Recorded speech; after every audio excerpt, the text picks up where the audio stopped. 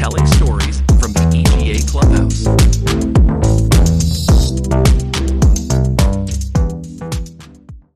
Good afternoon, guys. Today we have a wonderful podcast. We have two veterans of accessibility services within the media. From the UK, working with Red Bee is Tom Wootton, and from Toronto, working with Corus Media and within Corus Media, Key Media Services, is Mike Menard.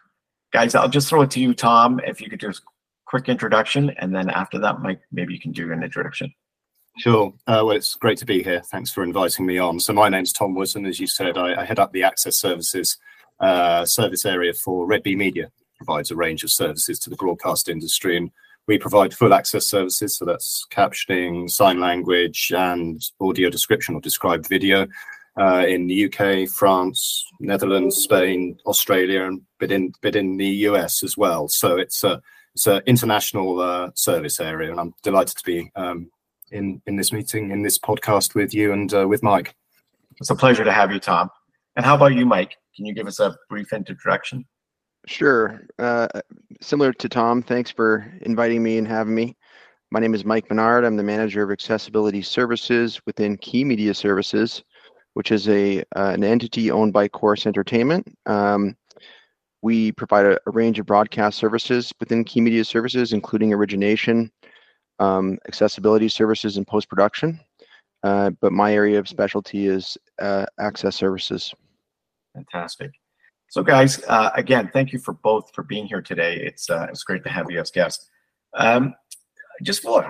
We're going to focus a little bit on the future of our services within accessibility in media. But also, I want to speak today also about what we're doing now, which is the future. Some of the new technologies we're using in ASR, synthetic, and we'll get to those. But first, Tom, I wanted to ask you. Seeing the UK was the first to come up with NER measuring of live closed captioning and closed captioning services. Could you speak a little bit about that and who's the governing body that is actually measuring that and what they like to see? How has that been adapted to, say, Respeak in ASR within the UK? And maybe, Mike, you can follow up with it, what they're doing in Canada also. Sure. It's a really interesting topic. I guess I just start actually. And when you say NER, just for anyone who isn't aware, that's an accuracy measurement framework for closed captions. It was devised by a guy called Pablo Romero Fresco, who's long been dedicated to looking at how accessibility can be provided successfully in the media industry and beyond. And it's been increasingly adopted internationally.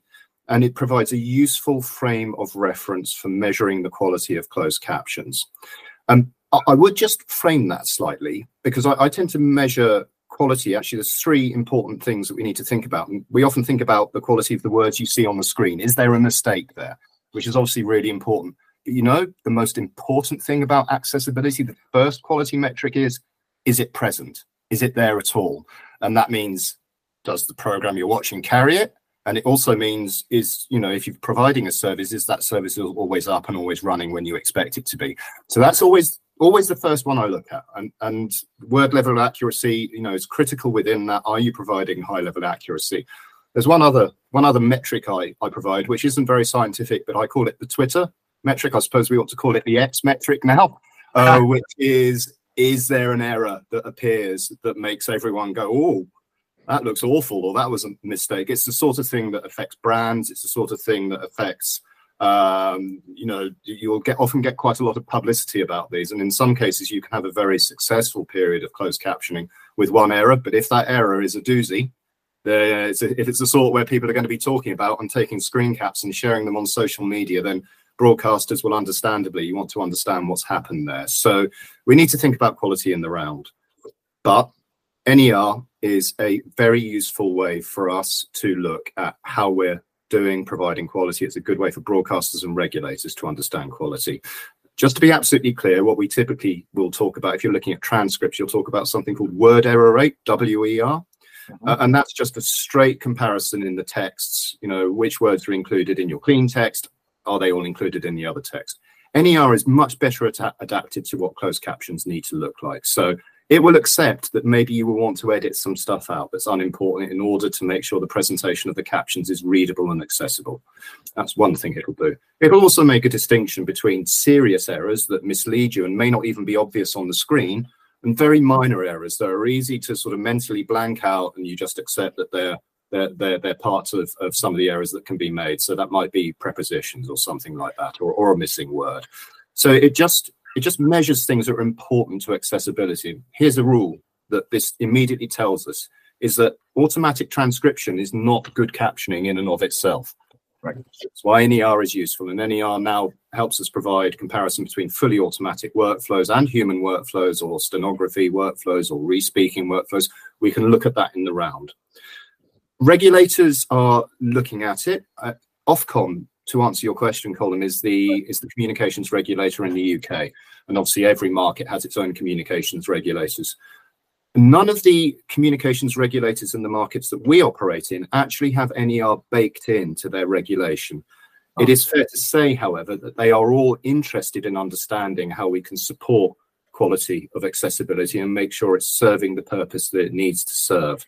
I think, Mike, I'm right in saying that Canada does have it baked into its regulation. It is probably one of the only regulatory frameworks, to my knowledge anyway, at the moment that does.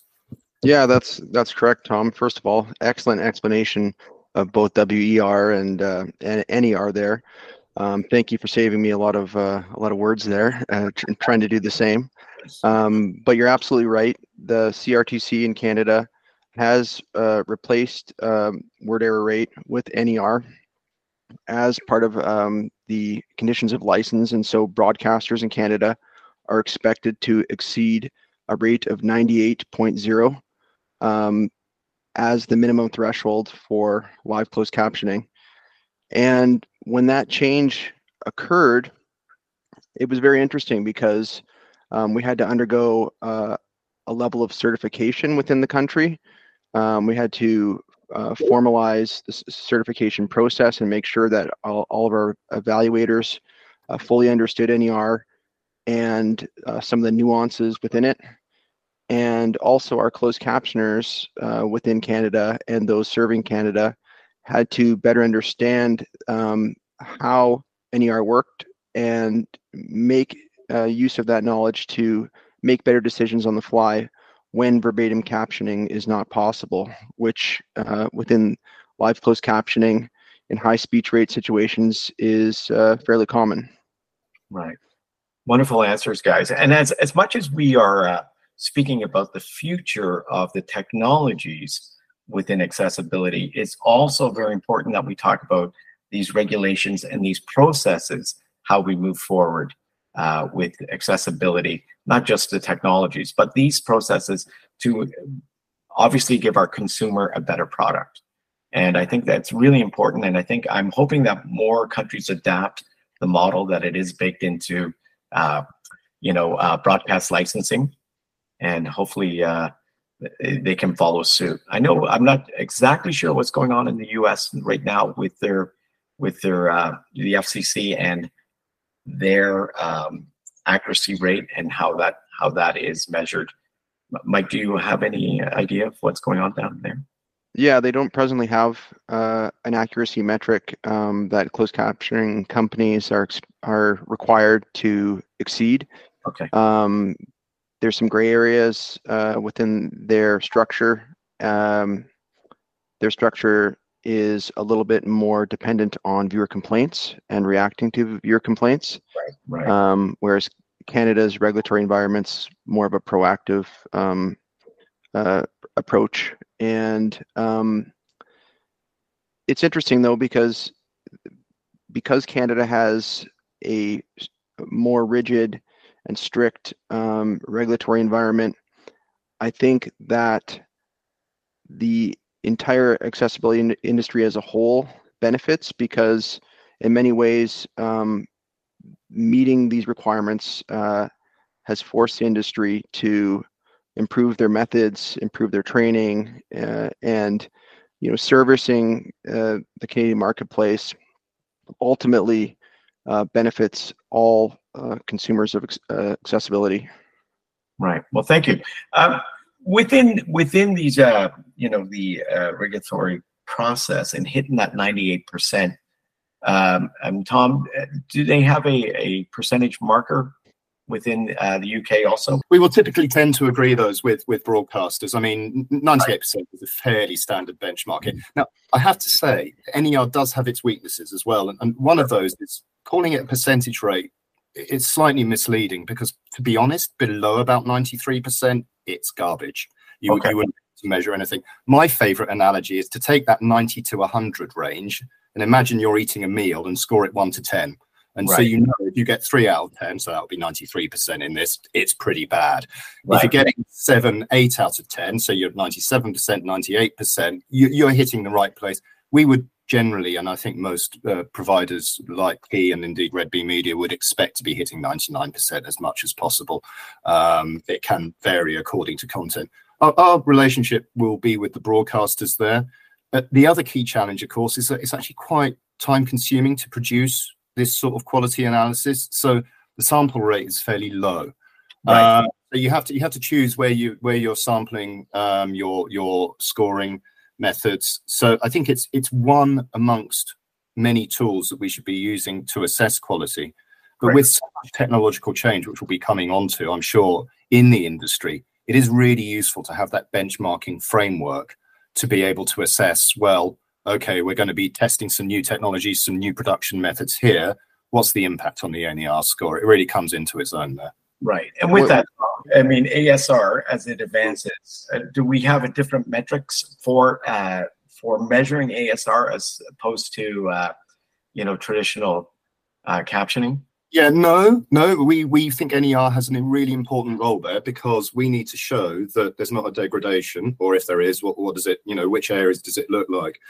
Our current approach is to look at the different types of content. To take an extreme example, if you've got a heavy music program or pop program with a lot of lyrics, the ASR is going to be less performant in that sort of situation. You're going to get a poor NER score. You want to know that, and you want to know how it would compare to traditional methods of production. Right. What I would say, if you're comparing different ASR engines, which is useful to do, they're not all born equal. Right. Word error rate is actually quite useful there because it just allows for easier measurement, and you can just test between the different engines and have a look and see how they're coming out. But in terms of the service we're providing, NER needs to provide that baseline across all production methods, in my view. Mike, I don't know if you agree. I actually do agree. I think in your description of NER, you nicely summarized that one of the key advantages is the way NER provides distinction between errors. And I think it's important to have that metric available for training and for assessment. You can see the amount of, let's say, benign errors that are occurring versus omission of main detail errors, and being able to differentiate between those two things is extremely helpful. To your point, I think WER is great for when assessing different ASR engines that might be used as a first pass for, let's say, offline closed captioning, because you know that you're going to be cleaning those scripts up regardless.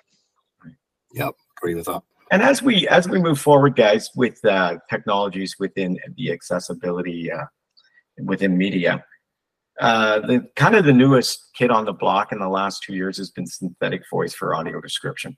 Mike, I know that Corus has jumped in 2 feet with this process, and I would say 90% of your broadcast is possibly synthetic.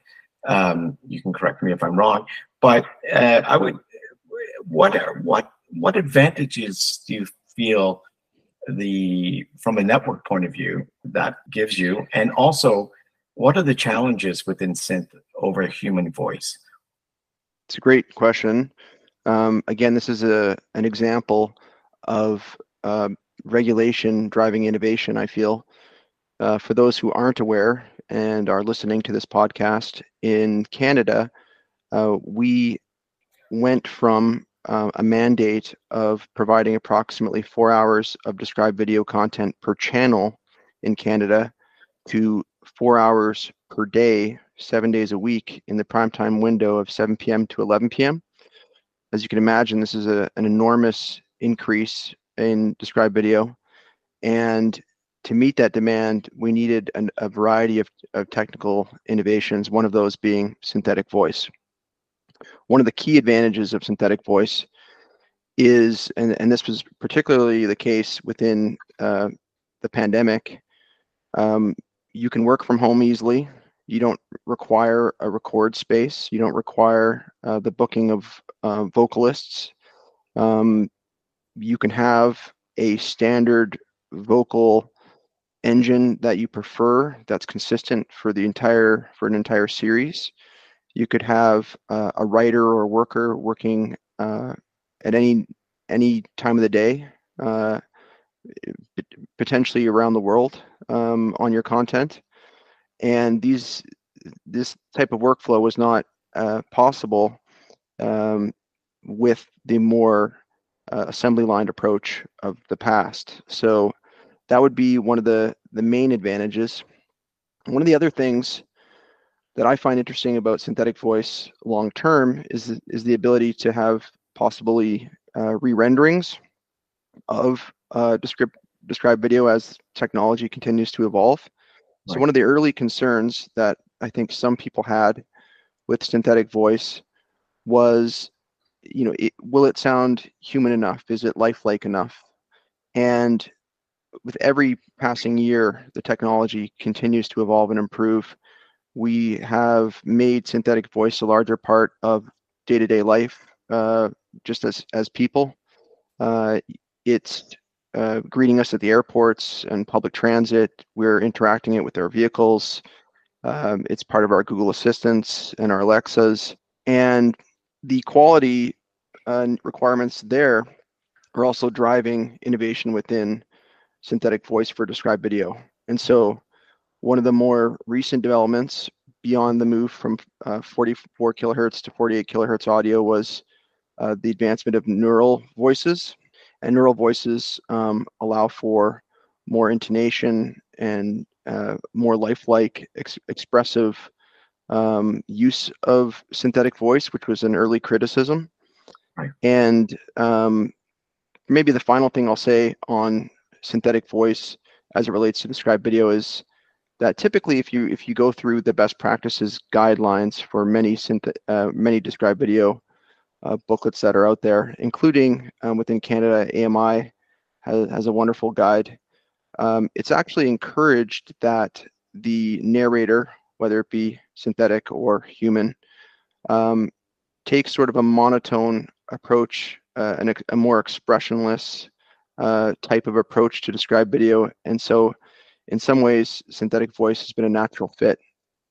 Within Canada, we've seen very few complaints to the technology, and you're right, we're making use of it probably on 90% of our content. We've also sold some of our synthetic voice to America.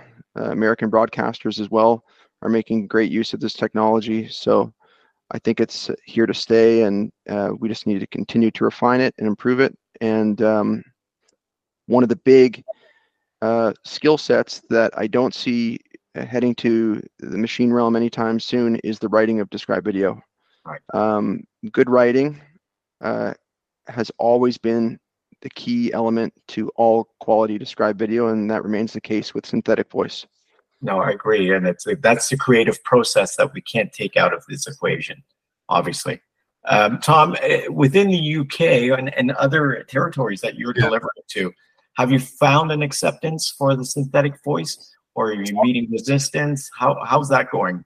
I love this question. I think we should take a moment a bit later on to understand, what is the impact on audiences of the automated technology, right, what we feel. But just on synth voice particularly, I'm going to take a different position. It's really interesting hearing how capacity demand has driven innovation, right, and how the production model, which traditionally in the States and Canada has probably relied on voice talent and studio space, has also driven that innovation.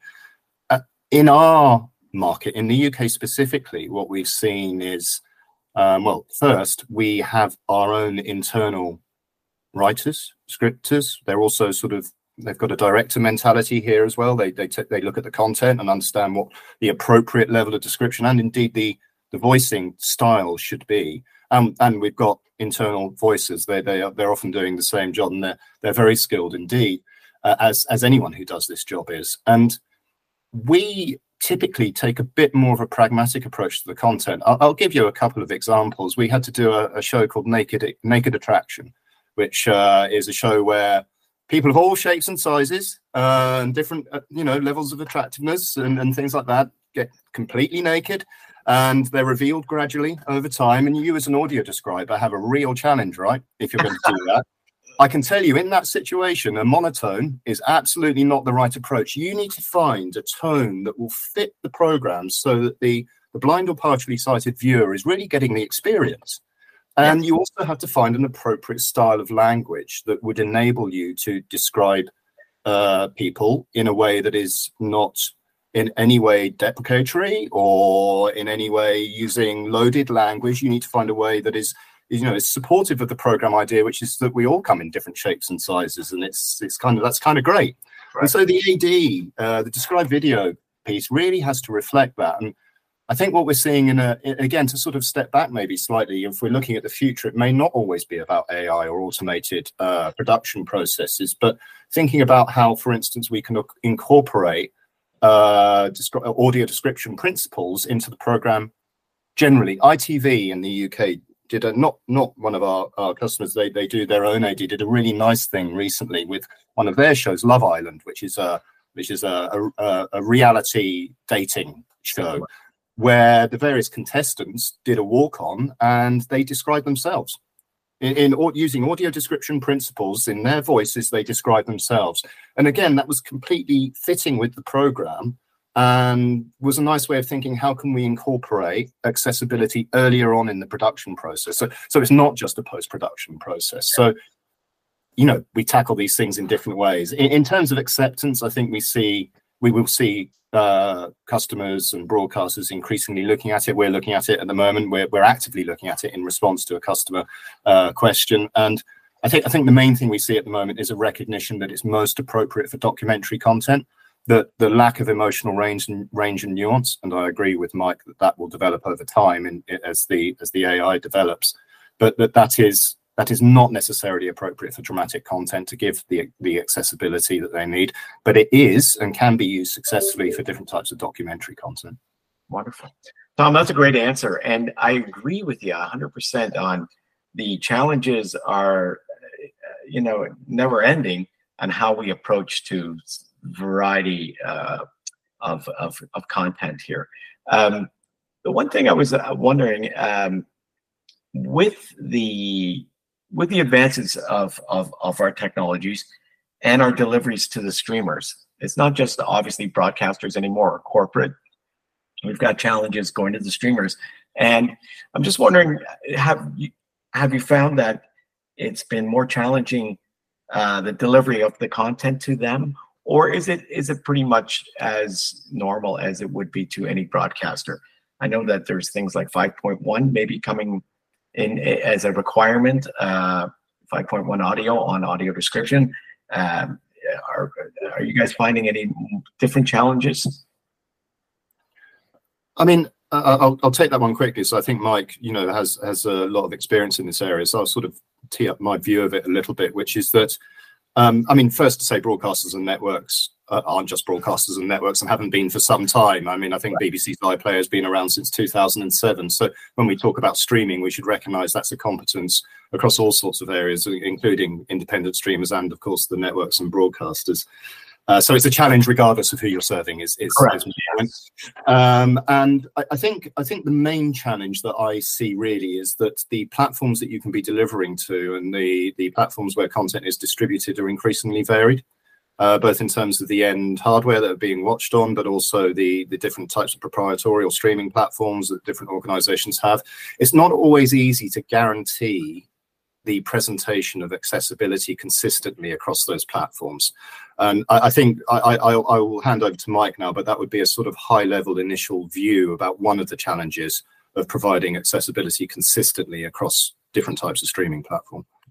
I agree, and I'm going to expand the topic slightly to also include VOD as a topic. I'm on a steering committee that's exploring how to get more DV onto VOD platforms. So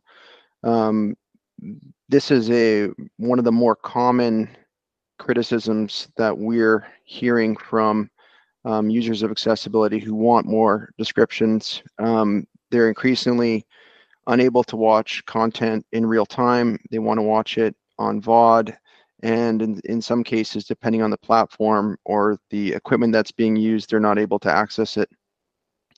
So to Tom's point, I think that right now, one of the problems is we're seeing sort of a lack of a singular standard, a singular approach across all platforms. And so as accessibility service providers, frequently we will be providing files to production houses or distributors, and then they'll come back and they'll reference a recent sale and how the file that they've purchased can't be used as is on a secondary platform, and so revisions will be required.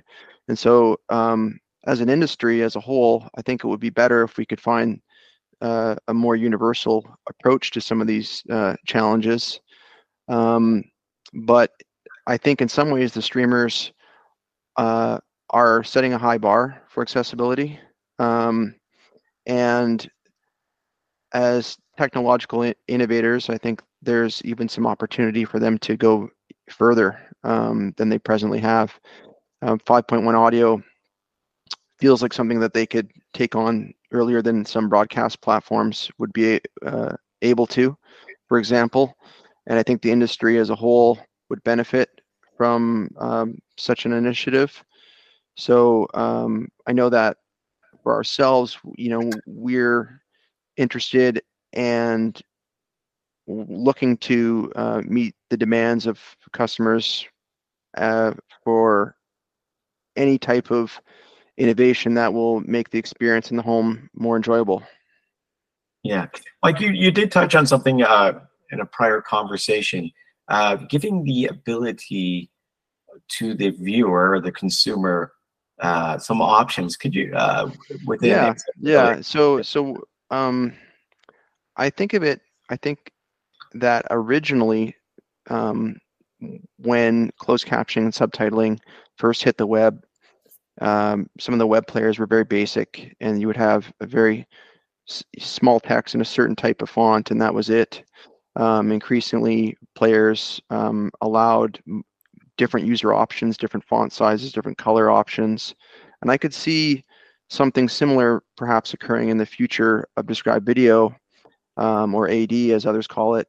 I think that this could be one of the more interesting developments within described video, because then you could theoretically allow the listener to choose their favorite voice. The writing would be similar. Wonderful. But they could perhaps select from a drop-down menu one of any 5, voices that they personally prefer, and that could make that experience more customizable and enjoyable to each particular person. That is great. I think the more options that we give our consumers within accessibility is going to be obviously part of our future and our future growth. One thing I'd like to touch on probably before we wrap, guys. Tom, within North America, I don't see, and I could be wrong, but I don't see a lot of sign language being provided by broadcasters and in corporate. We do see it a little bit more in live corporate videos. But I would also ask you, we are talking about the future here, but sign has been around for a very long time. And I think Redby is doing something very innovative with sign. So bringing sign into the future of accessibility also is wonderful because it's not being left behind. I'm wondering if you could talk about that, Tom, and what Redby's doing on that front. No, thanks, Colum. And yeah, I'm pleased you asked that. Sign language is first thing for anyone to remember is it is a language in itself. It's not just a version of English or French or Spanish. It's a language. And therefore, like most languages, the native speakers of that sign language will be the people who are most fluent in it. So there are excellent hearing interpreters out there who provide an awful lot of signed content. In the UK has quite a lot of regulation around signed content. We're doing it in Spain now. We just launched in Australia. It's worth noting, just to your point, I think in the US, you do see actually corporations and government to a certain degree. COVID drove a lot of sign language accessibility for what were critical national announcements and things like that, but maybe it hasn't found its way into the wider media industry. What we've done, it's great because it's really good for our teams as well, which is always good when you're innovating. You don't want it to feel like a threat; it should feel like an opportunity for them. Obviously, one of the challenges if you're signing live content is you kind of need it. You kind of need to be able to hear what's going on in order to sign it. So that's always necessitated for news or sporting events. It's necessitated a hearing interpreter. They're very good at what they do, as I say, but it would be fantastic if you can use deaf, many of them profoundly deaf from birth, native users of British Sign Language in this case. So we put together a system which effectively took the fact that we acquire a low latency pre-encoding feed for our caption creation for news programs and sport, feed those captions that we're doing already, feed it through to the studio where the signer's standing. So you can have a profoundly deaf signer reading the captions that we're creating, signing the captions we're creating, and providing a native BSL experience, British Sign Language experience, for any British Sign Language viewer watching the live event. It's fantastic. You've got the team who are able to engage with the community in a way that wouldn't otherwise be possible. I remember we had a conversation with a CTO last year. He was talking to our deaf team. And he came out of that, our deaf signing team, and he came out of that and he said to me, and this is a view that I found shared across the broadcast industry, by the way. He said, talking to your sign language team made me realize I don't want any person who might want to be able to enjoy our content or watch our programs to be left behind.